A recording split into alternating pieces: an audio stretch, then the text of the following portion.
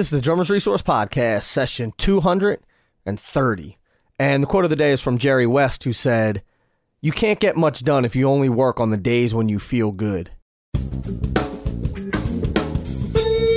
listening to the Drummers Resource Podcast, home of in-depth interviews with the world's greatest drummers, music industry professionals, and thought leaders.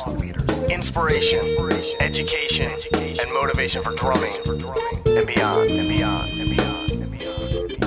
What's going on, everybody? Nick Ruffini here with another session of the Drummers Resource Podcast. Hope everybody's doing well, and I hope you're excited about this interview. This is a great interview, but before we get into it, if you are enjoying the podcast, if you love the podcast, if you get value out of the podcast, I'll ask that you head over to drummersresource.com/support, and that'll bring you to the Patreon page for the podcast. And what a Patreon account does is it allows you to donate anywhere from $1 to an infinite amount of money that you would like to donate per month for the podcast on a recurring basis. Literally, it starts at $1. You can do $2, $5, $10, $20 a month, and every little bit helps. So if you've gotten any value out of any of these podcasts, any of these 230 podcasts in the last 3 years, please head over to drummersresource.com/support. And every little bit helps, and that money will go back into the podcast to get more gear, hire more staff, create better content, more video, and things like that. So head over there, drummersresource.com/support, and I will greatly, greatly appreciate it if you do. So let's get into the interview today. This is, again, I don't think of these as interviews. I really don't. I think of them as conversations, and that's what I've always liked to do. And this is no different with Kenny Aronoff. And we talk, he tells a bunch of different stories, and we talk about his new book that he just came out with. And in the beginning, he'll tell you more about him. But I mean, I don't think that anybody out there doesn't know who Kenny is. He's, listed as one of the greatest drummers of all time on Rolling Stone. I think he's in like the top 100 drummers of all time.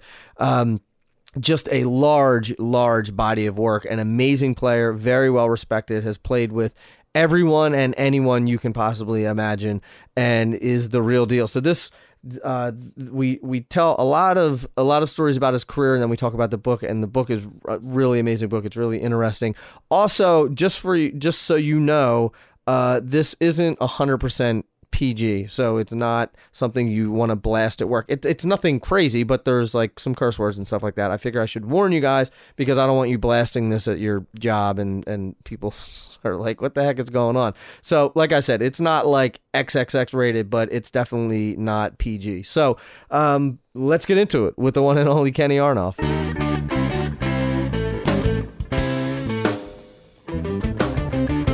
Kenny, what's happening, my man? Thank you for doing this. I appreciate it. Oh, you're welcome, man. It's an honor. Thank you. First off, thank you for the book that I got in the mail. We're going to talk about the book because there's some interesting stuff in there. And for the audience, I don't think that there's anyone listening to this who doesn't know who you are. Rolling Stone named you one of the top 100 drummers of all time. You've been on, as much as you can count, 300 million records sold. But so give like the quick, like if you meet somebody at a cocktail party and they're like, "Hey man, who are you? What do you do?" Well, I'm a kid that saw the Beatles on the Ed Sullivan Show when I was 11 years old. And 50 years later, I was honored to be asked to play with the two remaining Beatles, Paul McCartney, Ringo Starr, honoring them for that show. And in between the 50 years, I've recorded with everybody and toured with, bands like the John Mellencamp Band, Bob Seger, Smashing Pumpkins, Melissa Etheridge, on and off for 10 years, Joe Cocker, on and off for 10 years, John Fogerty, on and off for 22 years, the Bodines, on and off for 26 years. I was with Mellencamp for 17 years, all the records, all the tours, all the videos, all the TV shows.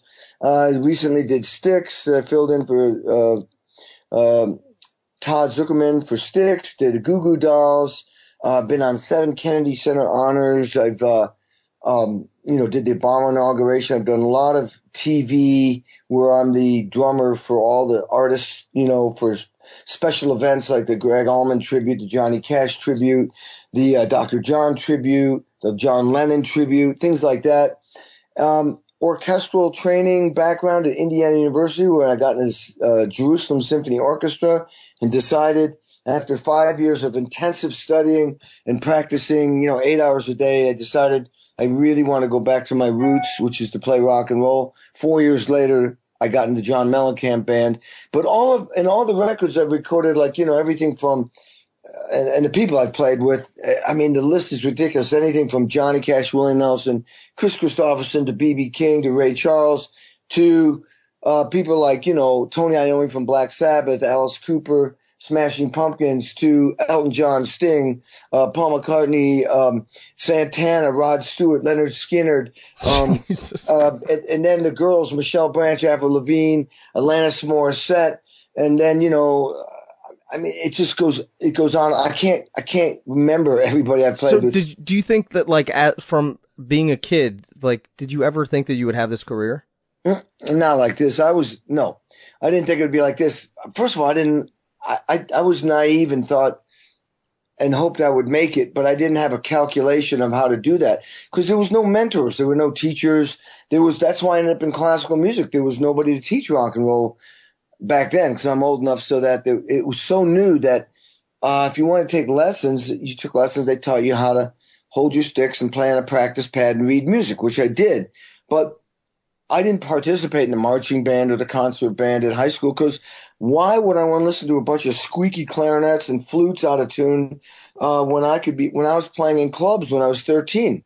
Right. I mean, I was my first band, I was 11. I'm in clubs at 13, and I'm playing Hendrix, Zeppelin, Beatles, James Brown, and that was a lot more fun than playing, marching music. So it was kind of an interesting way to go. But the thing that I realized after writing this book, Sex, Drums, Rock and Roll, was I had to ask myself the question of, like, how did I do this? Because I do not focus on what I've done. I only focus on what I'm going to do. Mm-hmm. What I've done is done. I just don't, it's like I don't listen to the records I played on unless I have to, and I don't get off on that much because I always think I can do better. As a matter of fact, I have a saying that I'll never be as great as I want to be, but I'm willing to spend the rest of my life trying to be as great as I can be. Mm-hmm. So that's like the human condition. I mean, we're not perfect. I mean, do you suffer from the same thing that everybody else does? Like, do you hear every record that you played on and think it's shit?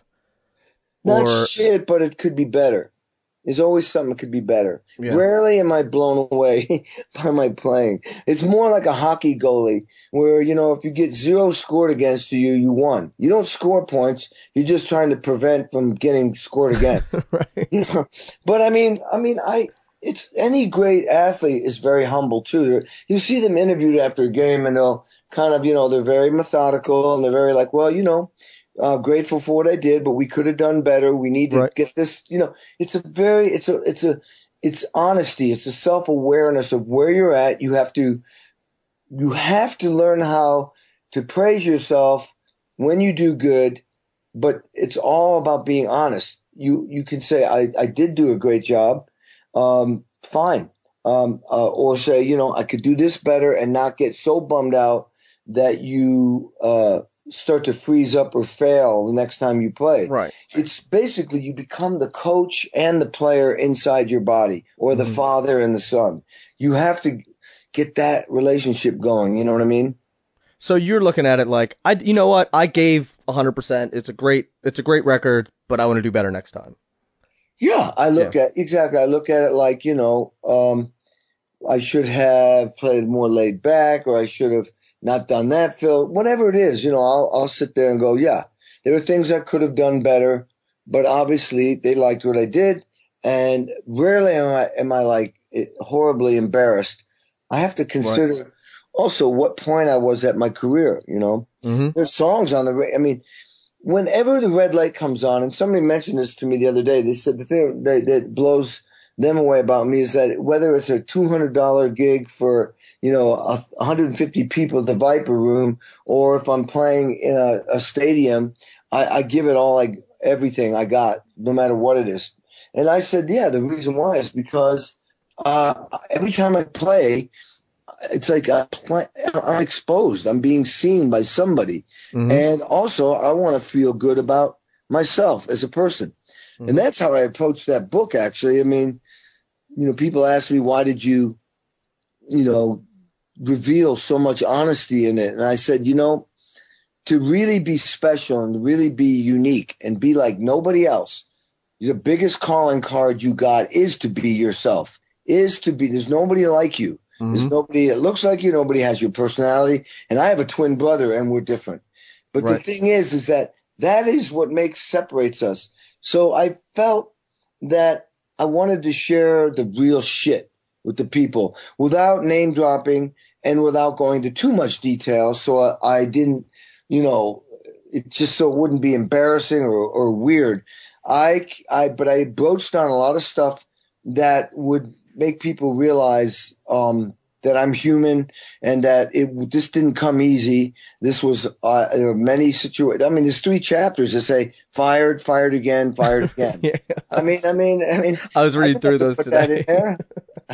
But I did. I want people to know, man, that it's not just because you win American Idol doesn't mean you're a rock star or have a career. In most cases, you don't, because you haven't put in enough time. To be great at anything, you have to put in lots and lots and lots of hours. There are no shortcuts.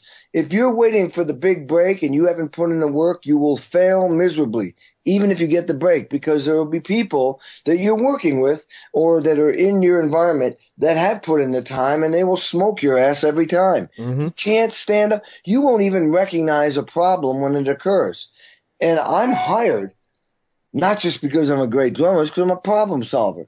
I know people. I know every situation there is, or a lot, not every, but I know a lot about TV, recording for movies, recording for bands or artists, doing shows, the Kennedy Center honors. I mean, there's so much information I've gathered. That's what makes me a valuable person, not just how I play. Right.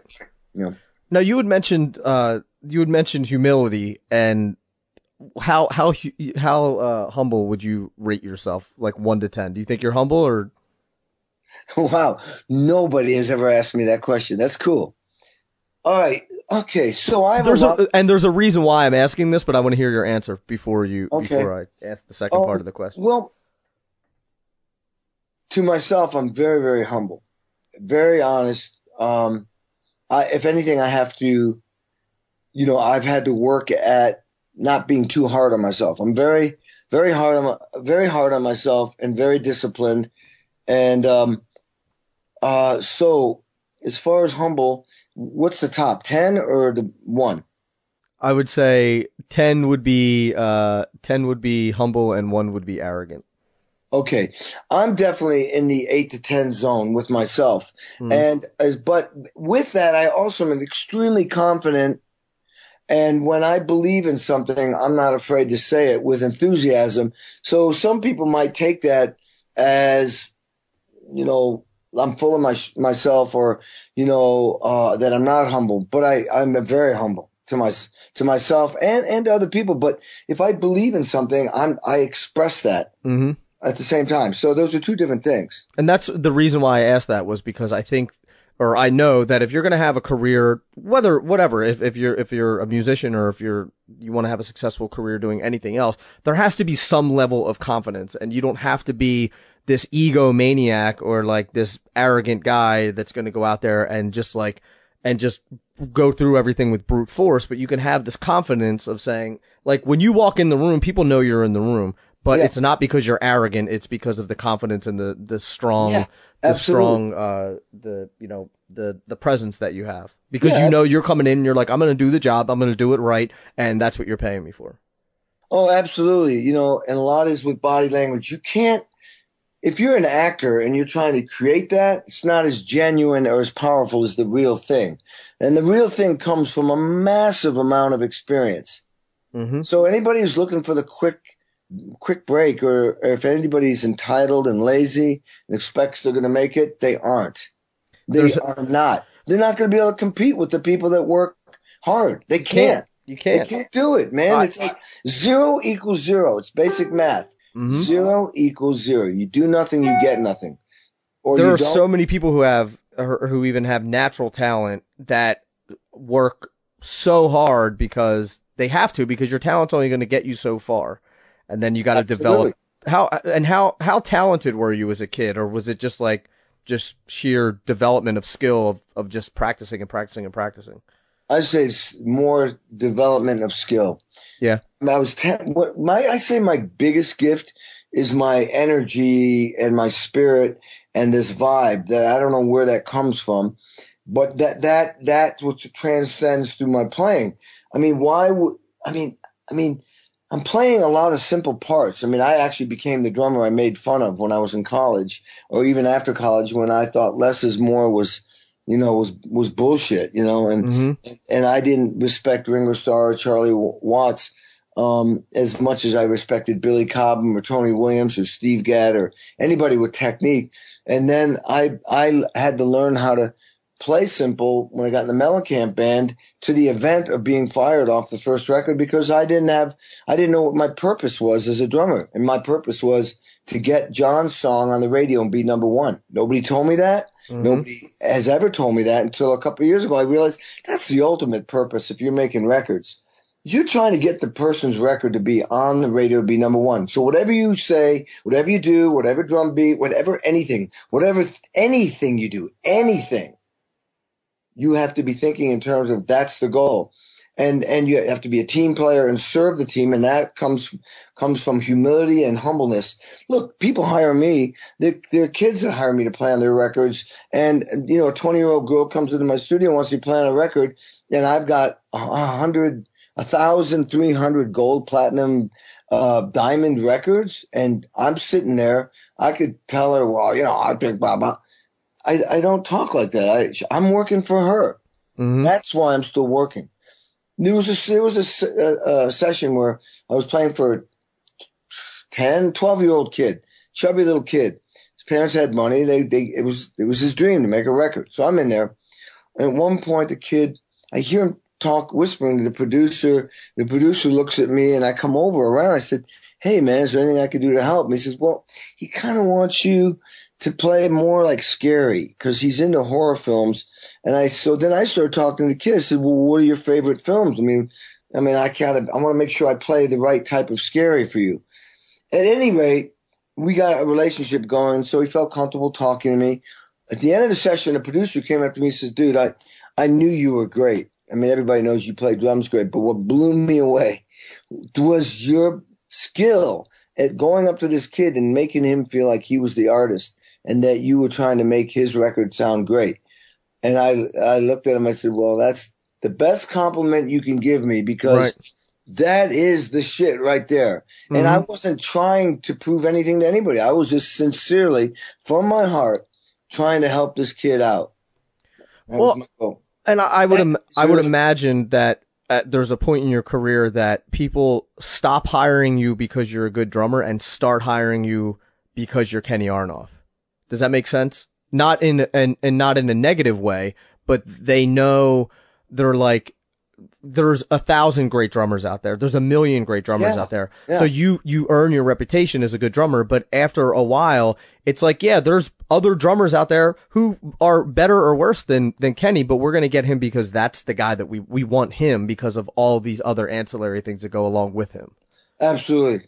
Absolutely. I think, I'm not in the meetings, but I would think that, I'm almost 100% sure.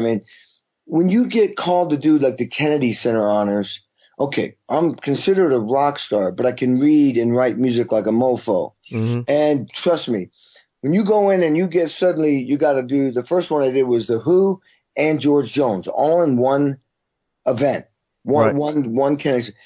I didn't get the final tunes, didn't even get to me until a week before, and the arrangements were very unique. So I write everything out, every note Keith Moon did, everything on those George Jones records.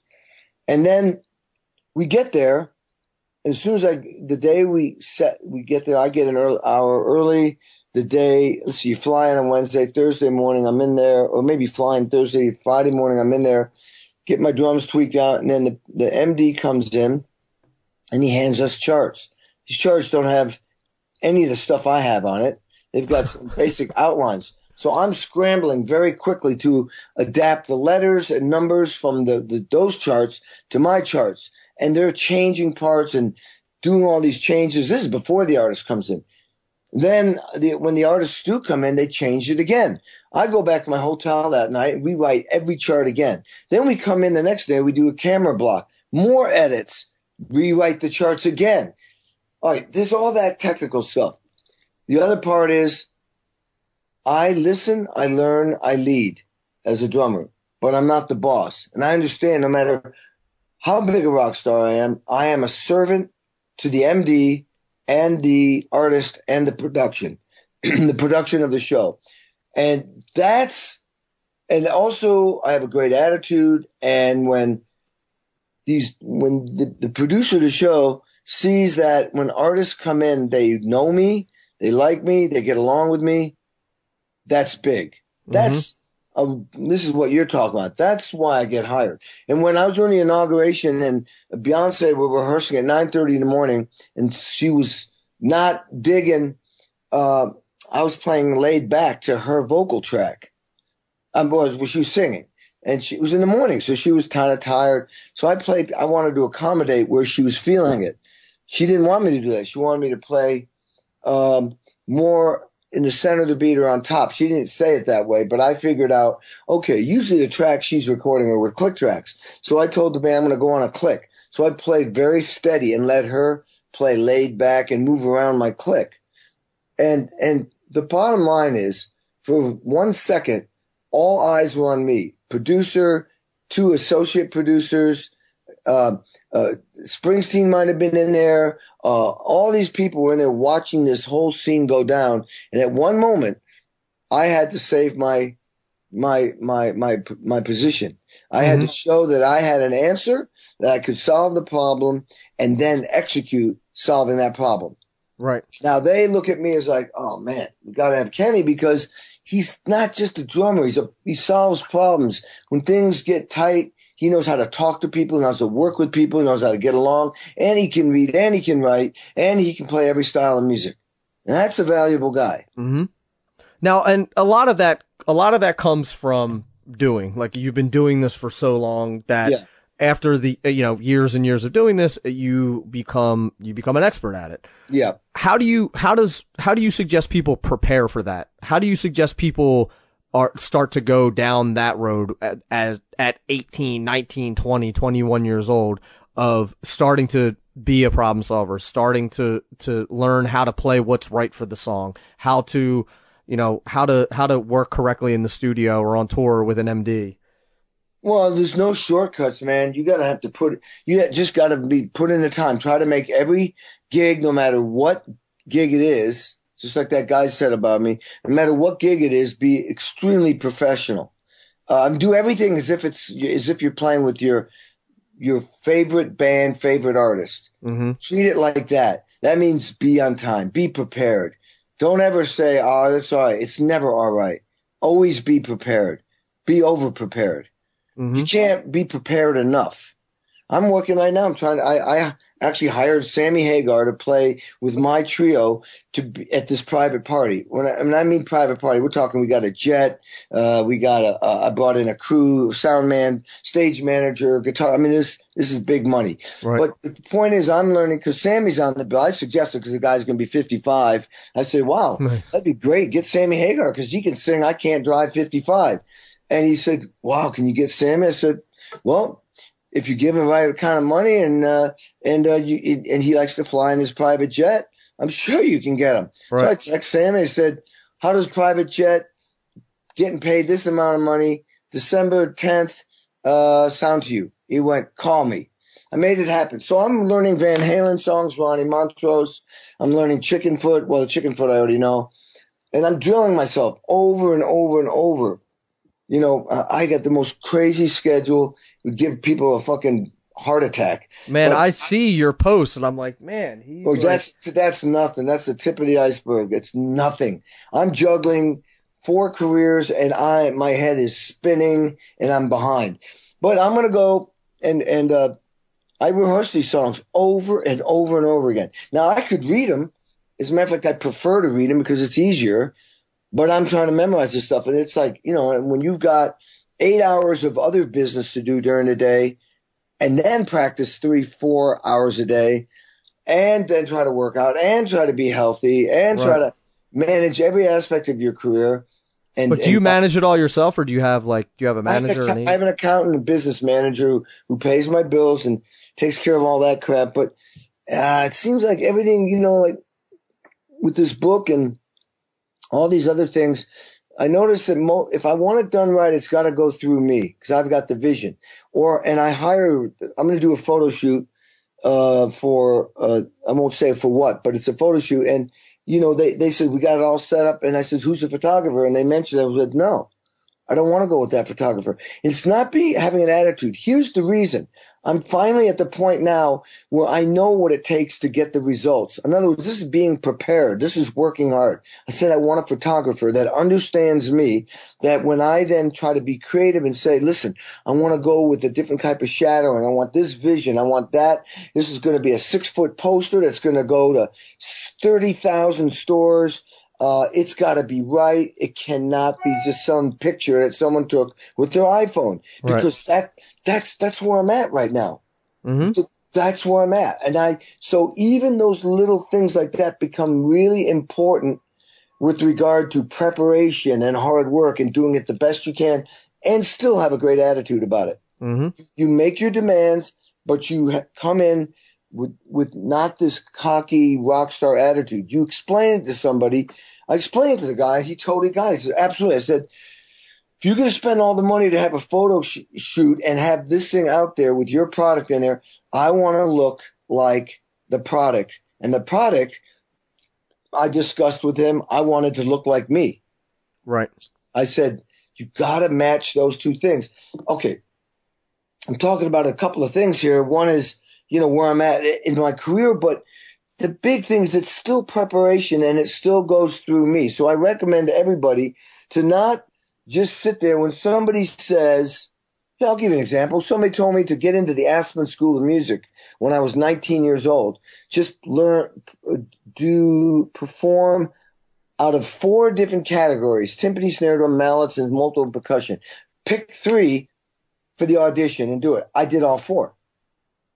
I did more because I felt I needed that edge because I wasn't as good as a lot of people. Okay, the day I leave school, I'm going to go home. I didn't hear from Aspen. I'm driving 2 miles out of town. I think this is in my book. I go back to pick up my mail because I forgot my mail. I got accepted to Aspen. Worst percussionist in that entire summer camp. Worst. I got my ass kicked, humiliated, tears, crying. It was a rough summer. But the teacher there at Indiana University taught at Aspen, #1 classical school in the United States of America back then. Very, very competitive, very, very tough. I never thought I'd ever get into that school. I demand an audition. He says, no, come back in January. I said, yes, now. Once again, I made it happen. I didn't sit there and go, oh, okay. I said, no, I want to come now. Right. In other words, he said no, and I said, I got to make this work. There's got to be a way. And I convinced him to audition. I got into Indiana University, and I went right from Aspen to Indiana University and studied there for 4 years. Tanglewood, I auditioned the #1 student orchestra in the United States of America. Everybody in there ends up in professional orchestras if they want to. First year, completely flubbed my audition for Vic Firth. Second year, I come back, failed again. Most people go, maybe you shouldn't be doing it. I went back again. Third year, didn't get it. I went back a 4th year and got in. It's dedication. Reason why is because I wanted it bad and I kept practicing and preparing to do better. It didn't just come to me. Mm-hmm. I had to work for it. John Mellencamp, first record, I'm in the band. I make it after 4 years of practicing and working, and I get my break. I get in the band. They're on MTV. They're making records. They're touring, opening for Kiss and all kinds of bands, and unbelievable. I did it. I made it. I made it into my Beatles. Go in the studio, and in 2 days, I was fired. Yeah. John brings me down to his room, or we go to somebody's room at the Chateau Marmont in Hollywood, and he says, Kenny, I think you haven't had enough experience playing on hit records and radio. And I'm going, no, no, no, no, no, no, no. I'm not going home. And he said, he didn't know what to say. And I said, well, just scrambling, like, listen, I'm not going home. I said, am I still the drummer in your band? He's going like, yeah. He didn't know what I was getting at. He thought, what's he asking me that for? Right. And I said, and I mean, I didn't know why. I was just fighting for my life. And I said, well, I'm fumbling. I'm going, well, I'm going to go in the studio and I'm going to watch these drummers play my parts that I came up with. And I'm going to watch them do it. And I'm going to learn from them. Yeah, I'm going to learn from them and benefit from that. And you're going to benefit from that because I'm your drummer. If I get better, it's good for you, right? Right. And you don't have to pay me and I'll sleep on the floor. Well, he didn't pay me and I slept on a bed. And man, I did learn a lot. I did. It was humbling. It was embarrassing. I was the odd man out. Mm-hmm. I was the new guy. I just played with Leonard Bernstein, Serge Urizawa, Aaron Copland, won a concerto competition, got in the Jerusalem Symphony Orchestra. You didn't think I didn't deserve to be on that record? Well, John was right. I didn't know how to play drums enough or at the level they needed to be on a #1 hit single on the radio. So he was saying you were good enough to play live, but not good enough to play in the studio. Exactly. And he was right. And I was wrong. And I thought he was wrong. But he was right. I had not put in the time to be great at that particular style of drumming. So what if I could play Billy Cobham fills? Every style is difficult if you perfect it. Anything in life is difficult if you perfect it. And then when I speak about this in my speaking engagements called RPS, repetition of anything is the preparation for success. That's why I know a golfer practices 6 hours a day, 7 days a week, because the repetition of swinging that club, putts, chip shots, and drives is the only way he's going to win PGA tournaments. And he does. He won 7 out of 10 months. He won 7 PGA tournaments, practicing 6 hours a day, 7 days a week. So the lazy and entitled kid who doesn't want to do that because he thinks he should get it will get his ass bitch smoked out of the fucking game. Yep. Sorry, folks. Lazy people are going east. The hard workers are going west. You're going farther and farther apart every day. There's a movie on Showtime called Kobe Bryant's Muse, and I've brought it up before. I'm not really a basketball guy, but I watched this video, and it amazed me how much Kobe Bryant still practiced and worked. Like, he would get done the game, and he would go, and he would shoot free throws for another 3 hours. And there's one story that he calls his trainer at like 2:00 in the morning, and he's like, "Hey man, let's go. Like, we got to go work out." So they go to the spot, and around 4:30, 5:00, the trainer's like, "All right, we're going home." And they have practice in the morning at like 9 a.m. So he's like, "We're only going to get a couple hours of sleep. And then, we got to be at team practice at 9. So the trainer gets there. Kobe's there at 9. And he's like, "What time did you get out of here last night?" And Kobe's like, "I never left." I love it. He's my hero. See, it's the same thing in every career. Now I have to say one thing that I don't talk about in my book or talk about when I speak. And that is, there is a factor there that a lot of people have nobody has control over, and that is the DNA. Right. We're born with a DNA. And that, but here's what I tell people. Be the best that you can be at who you are, and then you are successful. Then you've won the trophy. We can always be better. You can be a better housewife. You can be a better teacher. You can be a better lawnmower. You can be a better rock star. You can be a better athlete. You can be a better business person. It's all about taking advantage of this incredible gift we have living in the United States of America and living at a very unique time. Make the most of it. If I'm not saying, at the end of the day, man, if I want a couple glasses of wine to chill out after working 16, 18 hours a day, I'm taking it because it actually helps me.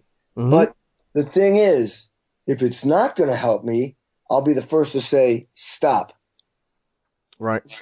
You got to manage yourself. That's why people work for me, but ultimately I work for me, and because I need to understand who I am to make the right decisions on who to work for me. Right. That makes sense. Yeah. There's one concept that this sort of reminded me of about Kobe Bryant working hard and working hard for no matter what industry you're in. And what I've noticed is that the more people get successful, the more they work, or the harder they work. And I think there's always the misconception that people say, well, I'll develop all of those good habits once I reach that success. So like, oh yeah, if I was Kenny, I'd be practicing 6 hours a day too. And it's like, no, that's how you get to become Kenny. Like, oh my God, they got it all wrong. You know what I mean? You work your ass to get where you want to go, and then you work your ass to stay where you are. Right. And I work my ass to go to the next level. Mm-hmm. How do you stay relevant in the music business, which is one of the most difficult businesses in the world, a very broken business right now, never be the same as it was? How do you stay relevant? There are ways. I'm doing it. The thing is that but if you suddenly decide at age 50, I'm going to start being disciplined now. Well, I mean, it's all good that you do that, and your life will get better, but you missed the boat as far as you should have been doing that when you were 20 or 18 or 15 even. Right. I mean, listen, I have I wasn't practicing drum set 8 hours a day for the 5 years I was studying classical music, and I was playing drum set almost every day, playing in bands and the big bands and in rock bands and country bands and fusion bands. But I wasn't practicing, and I have regrets? I wish I had spent all my time practicing drum set. I didn't go to Berkeley. There was the programs weren't developed like they are now. So I did classical, and I thought, well, at least you get in an orchestra and you're playing music, and you'll get an income. You'll teach. The whole thing made sense. Do I have regrets? Well, I do and I don't. I don't have a regret because look where I am. It's been incredible. I wish I had Sometimes I wish I had the time and had majored in playing drum set and gone to a school where they had great, like Berkeley, we had Gary Chafee or somebody, and learned how to play like that. On the other hand, maybe I wouldn't have ended up being the drummer and the musician I am right now.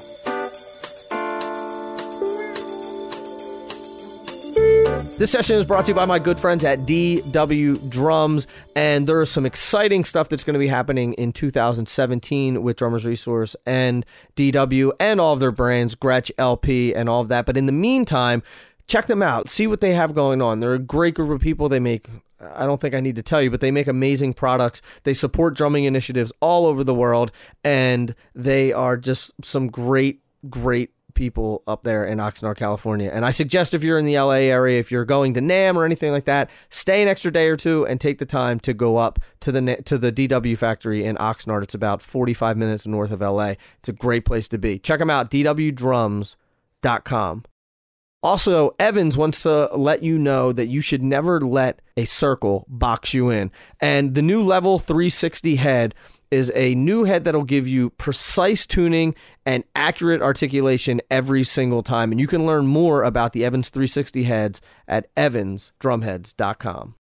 And hey, please do not forget about my friends over at Drums Etc. They are located in Lancaster, PA, but you can shop online at their store. And a little bit about these guys, they're a family-owned business, and they've been around since 1985. And you don't stick around that long without being an amazing drum shop. So you can go to Drums Etc., drumsetc.com to order anything that you think you need for the drums. Plus, you can call them, 1-800-922-DRUM.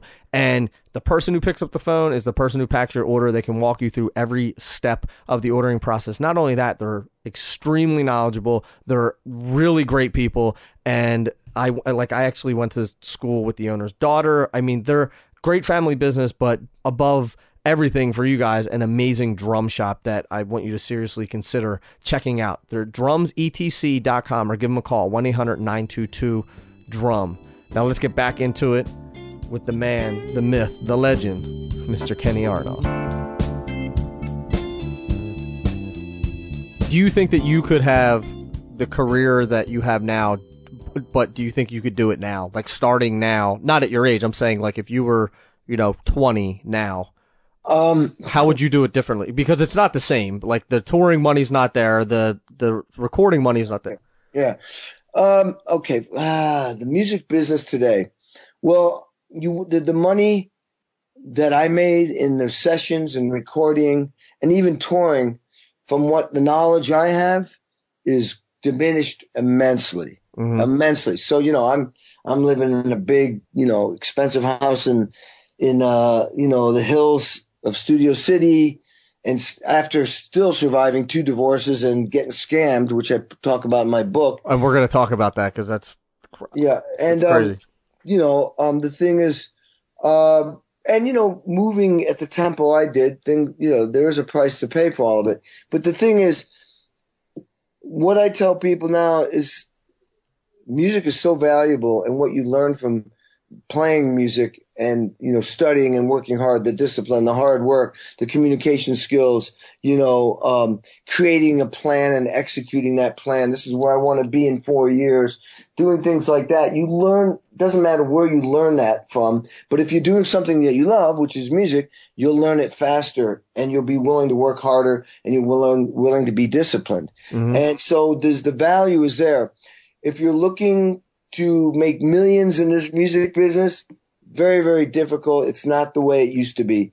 You can't do it as a drummer anymore unless you happen to get into a band that is going to hit the jackpot and you're going to be a member of that band where you share royalties. But I mean, listen, I played on 3. I mean, you made millions in the music industry, but that's a different time, right?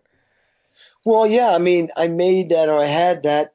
I don't like to express. Yeah, I made millions over the. Yeah, I mean, I was shit. If you add it all up, yeah, I didn't make $1 million a year. That's for sure. Nothing. Right. But if you add it all up, I made millions. Absolutely.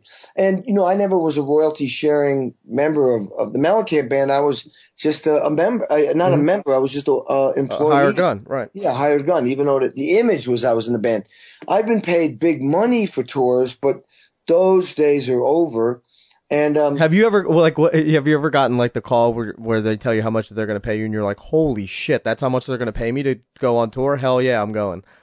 No, never went down like that. It usually was like the first of my biggest paying tours. I just said either I suggested the pay or I may have suggested. I think I did it with Bob Seger's. This is what I need per, or maybe it was they said this is what we'll pay you. And it was the most I'd ever made per week, but we only did when I added it up, it was a certain amount per show. So I used that as my benchmark for the Melissa Etheridge tour, Smashing Pumpkins tour, and John Fogerty tour. And so what I liked about being paid by the day, I got paid a lot of money per show. And my brain was thinking, okay, they'll pay me when they make money, and on days off, they don't have to pay me. The other advantage was on my days off, they're mine. I own them. Yep. So I'd go off and do sessions all over the country. And that worked great for me. That's why when people suggest to me, well, we're going to pay you half day rate when you fly, I'm like, Kenny Aronoff works 7 days a week. So if I'm flying, I can't be doing a session. Right. I said, if I don't get any work, I'll go for that. But if I get work, you're paying me what I'm missing. And that's usually the case. I'm working every day. Yeah, that's the way to do it. And the reason why I sort of went down the money road a little bit is because there's some taboo. Like if this was a business podcast, right? You could, like, everybody openly talks about money, but there's something about the music business and the money side of it, and they're sort of like people not necessarily want to talk about it and divulge it because it's personal income versus, like how much a company made. But it's almost like you're bad if you make money or you are trying to make more money for your thing. And it's like, this is my career. This is my job. I know. It's like the band that was really cool until they made it big and then everyone hates them. Like, what the fuck? Yeah, that's what they were trying to do. What the fuck is that? All right, you go fucking then play in dirty, sweaty clubs your whole life until you're fucking 90 just to entertain some people and not make any money. Yeah, that happened. I mean, I remember like Green Day, like.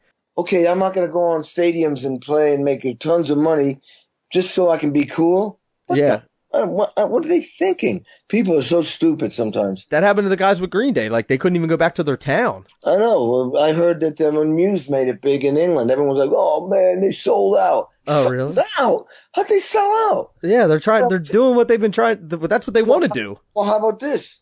You guys like Muse. Why can't anybody else?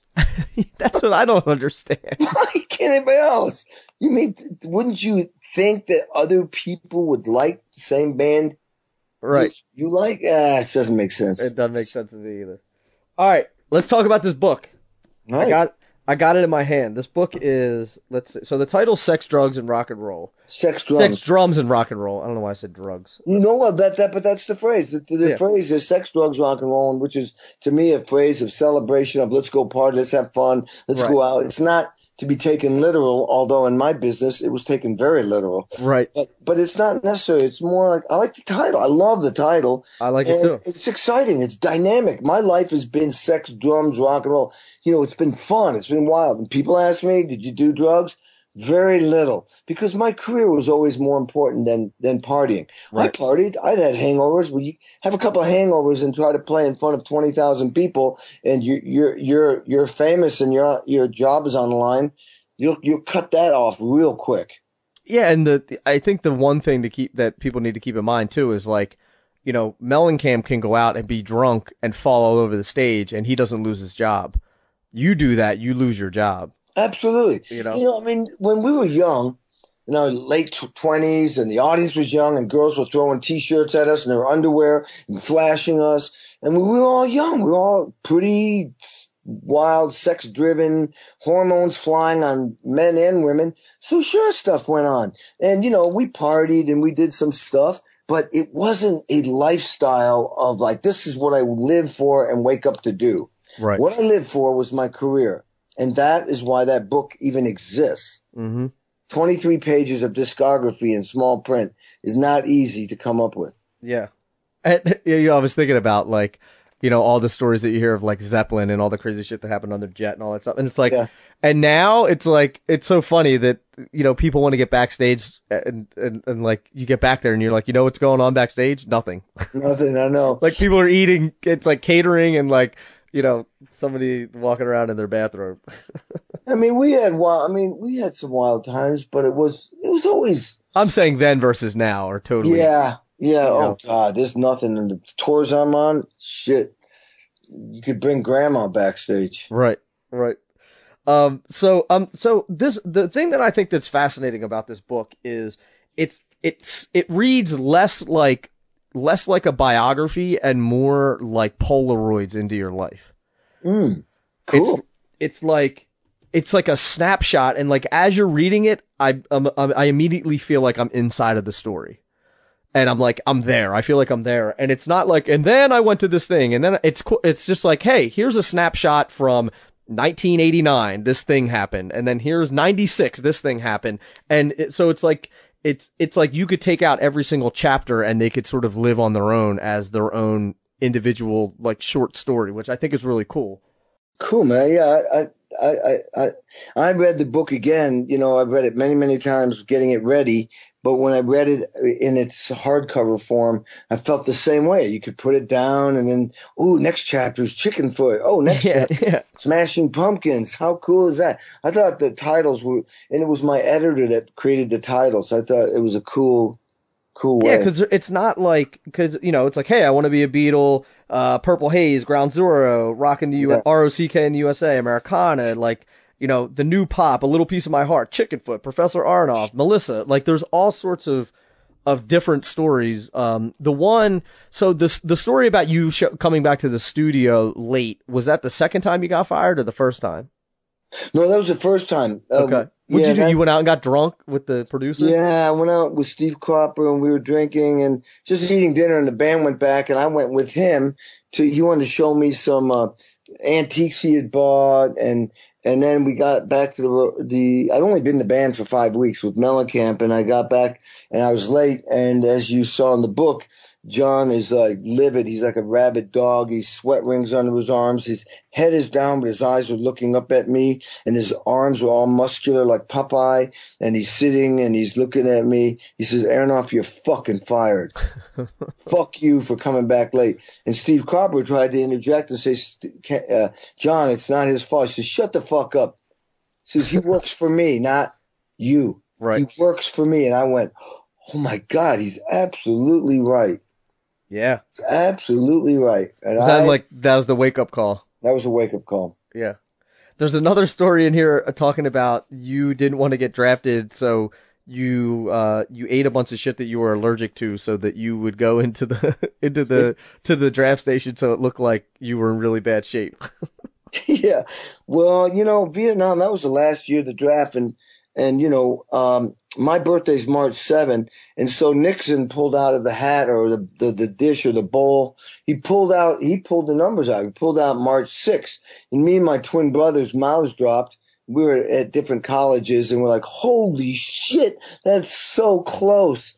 Next number he pulled out, March 7th, our birthday. We figured it wouldn't be anywhere close. Right. We were draft number 2, so yeah, pretty much I was going to Vietnam when everybody was getting killed and it was ending, and it was not a good place to go. So my mom was screaming at my dad about we're moving to Canada. So we called up doctors. I had allergies, a history of allergies, getting shots and stuff. So we basically drew up papers that made it sound like, I'll sneeze and the Viet Cong will know where we are and they'll shoot everybody. My brother had surgery on his knee from sports. We just took the truth and just really pushed it hard. Magnified it, right.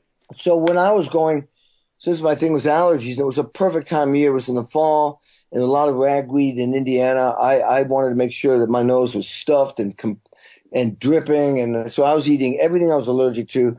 And, I got on the bus and all these farm boys from Indiana just thought it was no problem to go to Vietnam and kill a bunch of commies.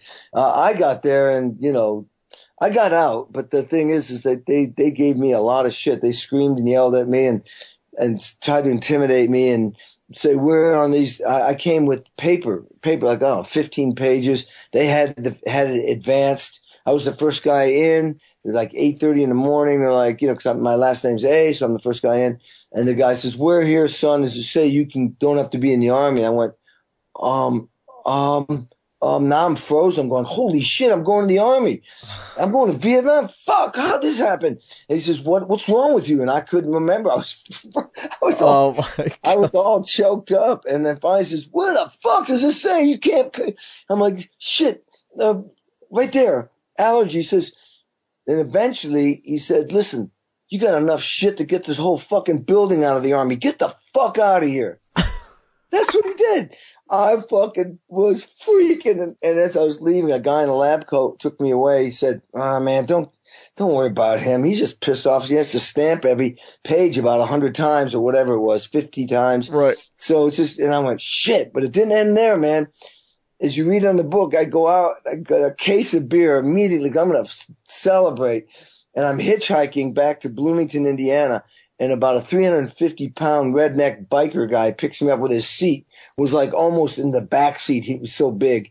And he's sitting there going, big gut, smelled of a lot of cologne. And he goes, well, what are you doing? All that beer. And I went, I'm going to go visit my girlfriend in Bloomington. We're going to party. I didn't want to tell the guy I just gotten out of the army because that guy might have had a brother or maybe he'd been in the army. He was going to shit out of me for being like, like a draft dodger. Yeah. So I said, man, I'm going to party. He said, well, man, have a good time. And he brought me all the way to Bloomington and I walked to my dorm with a case of beer. Nice. It's a different time, man. Yeah, different time.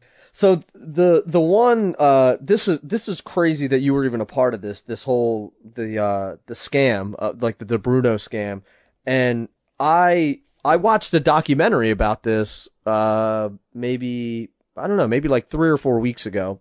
What? They have a documentary on it? Yeah. You gotta send me that. I will send me an email. And so like the Bruno family scammed all these people, including you were part of it, but and the New York Mets, Like Yeah. it's so Well, tell they the didn't do the New York Mets, but what I was trying to say in the book, these guys were like they were like hillbilly version of Bernie Madoff. I right, mean, right, right. they did it for 30 years as a And for family. people, just for clarity's sake, Bernie Madoff had like a Ponzi scheme going, like a multi-billion-dollar Ponzi scheme, and he just got caught. Like it wasn't that long ago. Yeah, and he scammed famous people, famous actors, even the New York Mets of millions and millions of dollars. And so these guys, what their scam is, they observed me. I was hired to do a session in North Carolina, and the guy that had created a fake record label, but I didn't know that. I'm recording drum tracks, and he's observing me. I just thought he was starstruck or something. And then we go out to dinner. He's 10 of us to like Morton's, and he's paying in cash, and he's in a Hummer, a tricked out Hummer. Next day he comes in with another tricked out car. Next day it's a motorcycle that's like, $100,000 Harley or something with tricked out with all this extra stuff. But this was part of the scam. What did they do is they showboat, and then, I get picked up by a limo car, and then they, very nice guy, he starts talking about his dad, and what his dad does is, oh yeah, we've made millions. He works for the UN, and makes great these products. When we go into like when the UN decides they're going to do a drop lift food to like Somalia or other places, my dad's involved. He's on the team, and they get like really healthy milk and rice and all this stuff to these people. And, oh, that's cool, man. Didn't think anything of it, and they have me come back again to do more recording, and we go out to dinner and just wined and dined. Right. And then at one point they overheard me struggling with getting from Switzerland to Chicago to Nashville to rehearse for Willie Nelson's 70th birthday. That's going to be filmed on TV in New York. Now, I was originally going to be able to do it Switzerland and New York City, but they decided to rehearse in Nashville. Couldn't do it, so he got a jet for me. He got me my own jet from Chicago. When I landed in Chicago, a pilot met me, took me from the right when I got off the plane to his jet, and they flew me to Nashville. I made the rehearsal. Wow. And so, it was very believable. And so there was an opportunity to invest in this a milk product that was going to have an IPO eventually, but I got in on the early get in on the stock at the beginning, and it was, I'd ask people, this is not unheard of, and the process was pretty cool. Shares of stock were issued to me and all this stuff, and it was totally a scam. There was never going to be a product. The thing that also made me invest is the dad was on Good Morning America what's the one that the Today Show? Yeah, with Matt Lauer. I think and then they were also in the USA Today. He had a doctor with him. I don't know if that was in a documentary. The old man was the kingpin on this. He had already been. He knew all the laws. He'd already been nailed by the FCC or whatever. SEC. Yeah, and he got spanked, but he never got put in jail. The guy was ruthless. He literally was pathological. The day that he got put in jail, which I had him put in prison, and he died there, the guy was yelling at the judge for thinking that he was being ripped off and being mistreated after people had hung themselves. They stole money from old people taking their insurance policies, and it was only $150,000, but this was these people's retirements. Right. And when they found out they were scammed, a couple of these guys shot themselves, hung themselves, and this guy thought he was being screwed with. And he's yelling at the judge as they're taking him away in handcuffs. Jeez. Isn't that amazing? How did you get hooked up with him in the first place? Like I said, I was doing a recording session, and he was there. He was just there. I was trying to figure out if he was there or if they hired you for the session. He didn't hire me. Another guy hired me, and he was the record label, and the record label was fake. It was another scam. They were trying to get in the music business and get public. They had a guy that they were getting a $2 million publishing deal, supposedly. He was a legitimate songwriter in Nashville, and he was the scammers, the DeBrunos used this guy as a songwriter to get investors to invest $2 million in this songwriter with the possibility of when his songs make money, they'll make money, or they'll sell the publishing of his songs to somebody to make money. And it seemed very believable because this guy had made albums. He was a good songwriter, a great singer. It was real, man. And they invested. And so that's how they got the money to create the label and build offices. And then they just keep rolling this money over and they spend it. It's insane. They spend it or bury it. But so the FBI, I got involved with the FBI, and the FBI guy said, I said, dude, I even had a private eye watching them. And the FBI, I said, why can't you put these guys away? And here's what he said. Kenny, dude, he was a cool guy. He says, man, I feel for you. You have been screwed. There is no question. You've been screwed. But I'm dealing with murder and terrorists. Now, your scams are at the bottom of the pile of my stuff. He says, that's the bottom line. I'm like, wow. And the only reason why the FBI got involved was somebody one day from the news got wind of this whole thing and made a story out of it. And now it became a big story in Charlotte. And now it was starting to draw attention. The FBI had to be involved. They got involved and they prosecuted the crap out of these guys. Put the kid in prison when I sued Bank of America because the Bank of America messed up because the investments I made to a corporation got put into another corporate account. And they were supposed to, by their Tom code, notify me or my bank that this was happening, and they never did.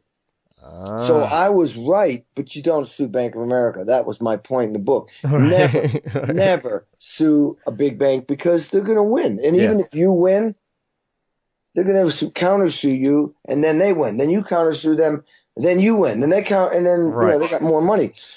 It reminds me of in the Gotti movie, the John Gotti movie. He's talking about the feds, but you could make this about the bank too. He's like, they don't run out of time or money. Yeah, exactly. I mean, so it was, that's why the chapter's called I Let It Go. I had to let it go. I mean, the jury on that trial, I ran into half of them after the judge dismissed the trial and they were like, they felt so horrible. Everybody from like a school teacher to a millionaire woman in furs and jewels said, we were going to give you your money back.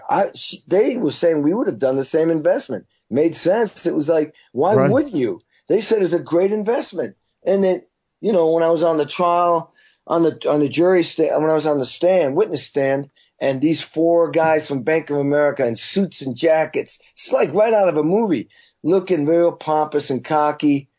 And this is what I learned. So if any of you are listening, you're on trial.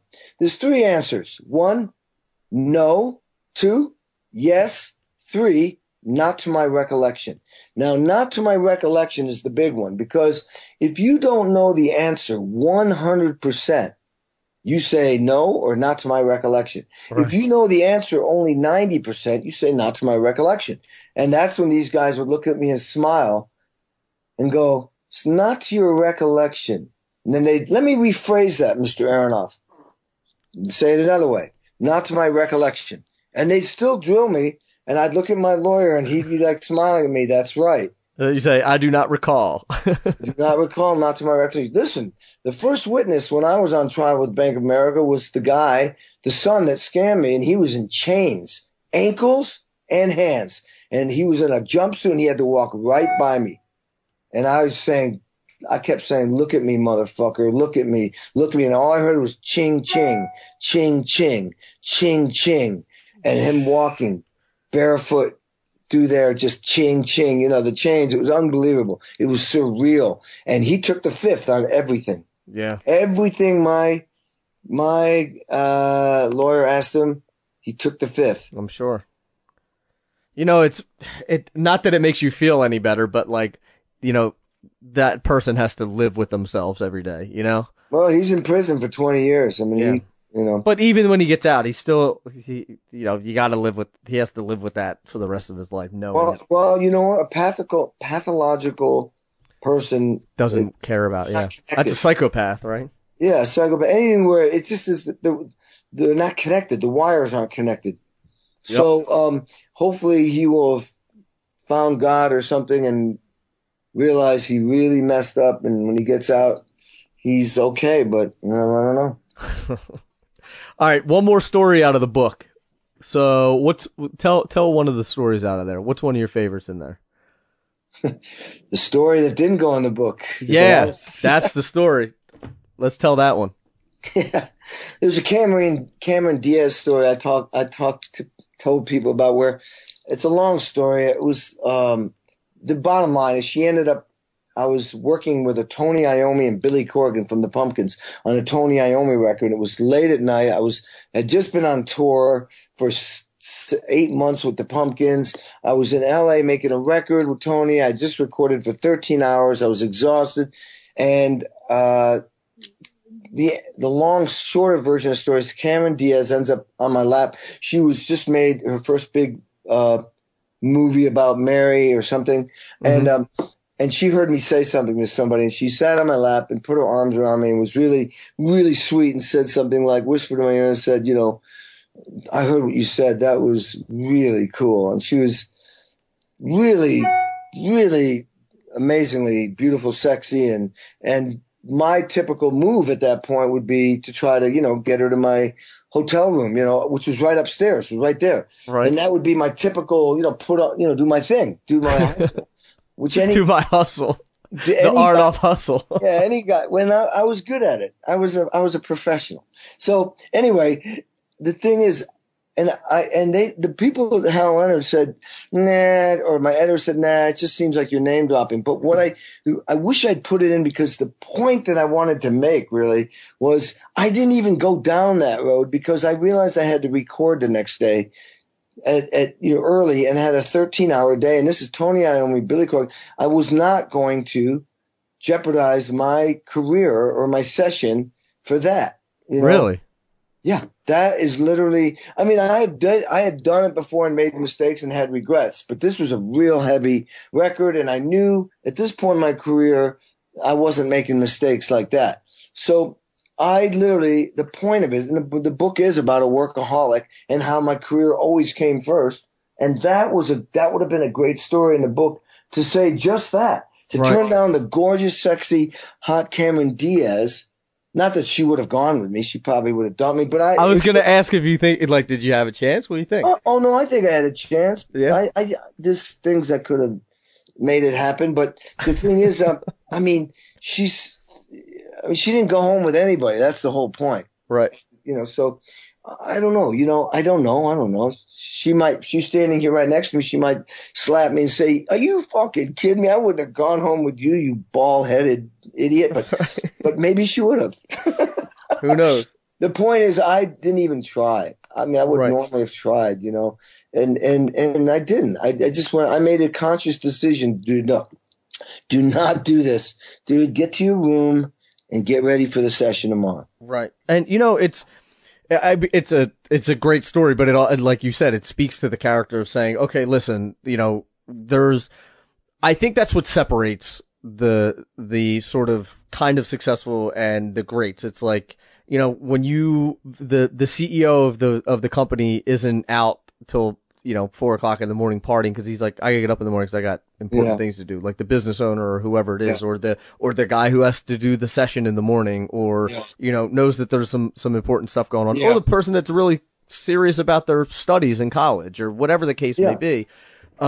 It's sort of you can either have the short term gratification or the long-term gratification, which is really what you want, is that the long-term, the thing that you're working for, the pie in the sky, North Star kind of thing. And I think that you definitely personify that 100%. Yeah. Well, that's cool, man. I'm glad you see it that way. I'm a workaholic too, so I get it. Yeah. I mean, but in a good way. Like, I love it. I like taking a red eye and having a meeting at 8:00 in the morning. I love the hustle, and I love I love just that. I love always going. My wife's the complete opposite. She's like, I don't know how you do it. I'm like, I like it. Yeah, exactly. I'd much rather work than do anything else. So Yeah. That's a great way to be. Yeah. So do you? I want to be cognizant of your time, but I want to ask: do you teach privately, or do you just do master? I mean, you're so busy. I'm guessing that you don't. I don't teach that often, and the lessons are expensive, and some of it is because my time is so valuable. I mean, I barely can even do these podcasts because I'm sitting here like, whoa, I got so much on my plate. Right. But so yeah, I do teach people, and I always tell people, because I've heard people, say, oh man, too expensive. Here's what I say to people. Every minute of the day is valuable to me. If you're going to come and take a lesson with me and spend the money to take a lesson with me, write down questions so that you get the most value out of my lesson. Every second, like this, don't treat it like a casual thing. So you get the most out of it. Right. So you can walk away with 6 months worth of stuff to practice or knowledge about the business or about life. It's that simple. Yeah. So last question, if you could tell your younger self something, what would it be? You mean like advice? Yeah. Or anything. Brush your teeth. No, I would tell my younger self that everything's going to be good, man. Everything's going to be good. Everything always ends up being good. Everything is good. The glass is always full. Don't get hung up on the glass is empty or woe is me. Every time we feel like that, everything always gets sorted out. We're you and me are a team. We're tight, and I look after you. You look after me. Eventually, we get what we want done. It may take longer than usual. Don't get anxious. Don't get freaked out. You're just work hard and do the best you can. Wise words. Kenny, thank you so much for taking the time to chat. And everybody listening, go out and get Sex, Drums, Rock and Roll. And it's a great book. The foreword was written by Neil Peart, and there's a lot of just super interesting stories and pictures and all kinds. It's a great book. And thank you again for sending it my way. And I do appreciate it, and I appreciate you having taking the time to be on the podcast as well, man. It's great to chat with you. Awesome, Nick. Great job. Great questions. And maybe I'll see you down the road. Absolutely. I'm in California a lot, so. Oh, and I'm actually going to New York to do something with Billy Gibbons December 16th, playing for the veterans. Oh, yeah. Are you? And then I'm doing Sirius Radio on Monday the 19th. Nice. Yeah, that's as much as I'll be in New York right now. Yeah, I mean, I'd love to see you when you're here, but I know that you're in and out or super busy. Yeah. All right, man. Take care, man. Kenny, you do the same. Thank you again. I really do appreciate it. Oh, you're welcome. Kenny Aronoff, ladies and gentlemen. That guy has stories upon stories upon stories, and they're all amazing. And we were talking before and after the podcast. I mean, there was some that were left out of the book. There's the guy has so many stories, and I encourage you to pick up this book. This is, as I mentioned in the article, or in the podcast, that each story in the book you can read individually. So it's not like this long book. It's just these little excerpts from his life, and it's really a fascinating book. It's hard to put down. Check it out. It's called Sex, Drums, Rock and Roll, and you can get that Amazon, all that stuff. And I'll link up to it in the show notes at drummersresource.com/session 230. And again, if you get value out of these podcasts, if you love these podcasts, if you want to help the podcast grow and want to donate some money, you can go to drummersresource.com/support. And contributions literally start at $1 a month, and every little bit counts. So if you can swing $1, I encourage you to please do it. But also, if you get a lot of value out of these podcasts, I ask that you consider contributing a little bit more, maybe $5, $10, $20 a month. Whatever you can squeeze, I do appreciate it, and you'll know that you're helping the podcast grow, and you're helping educate drummers all around the world who are listening to this podcast for free. So keep that in mind, drummersresource.com/support. I would greatly appreciate it. And until the next podcast, keep drumming. Thank you so much for listening. I really do appreciate it. I love you all, and I'll talk to you soon. Peace.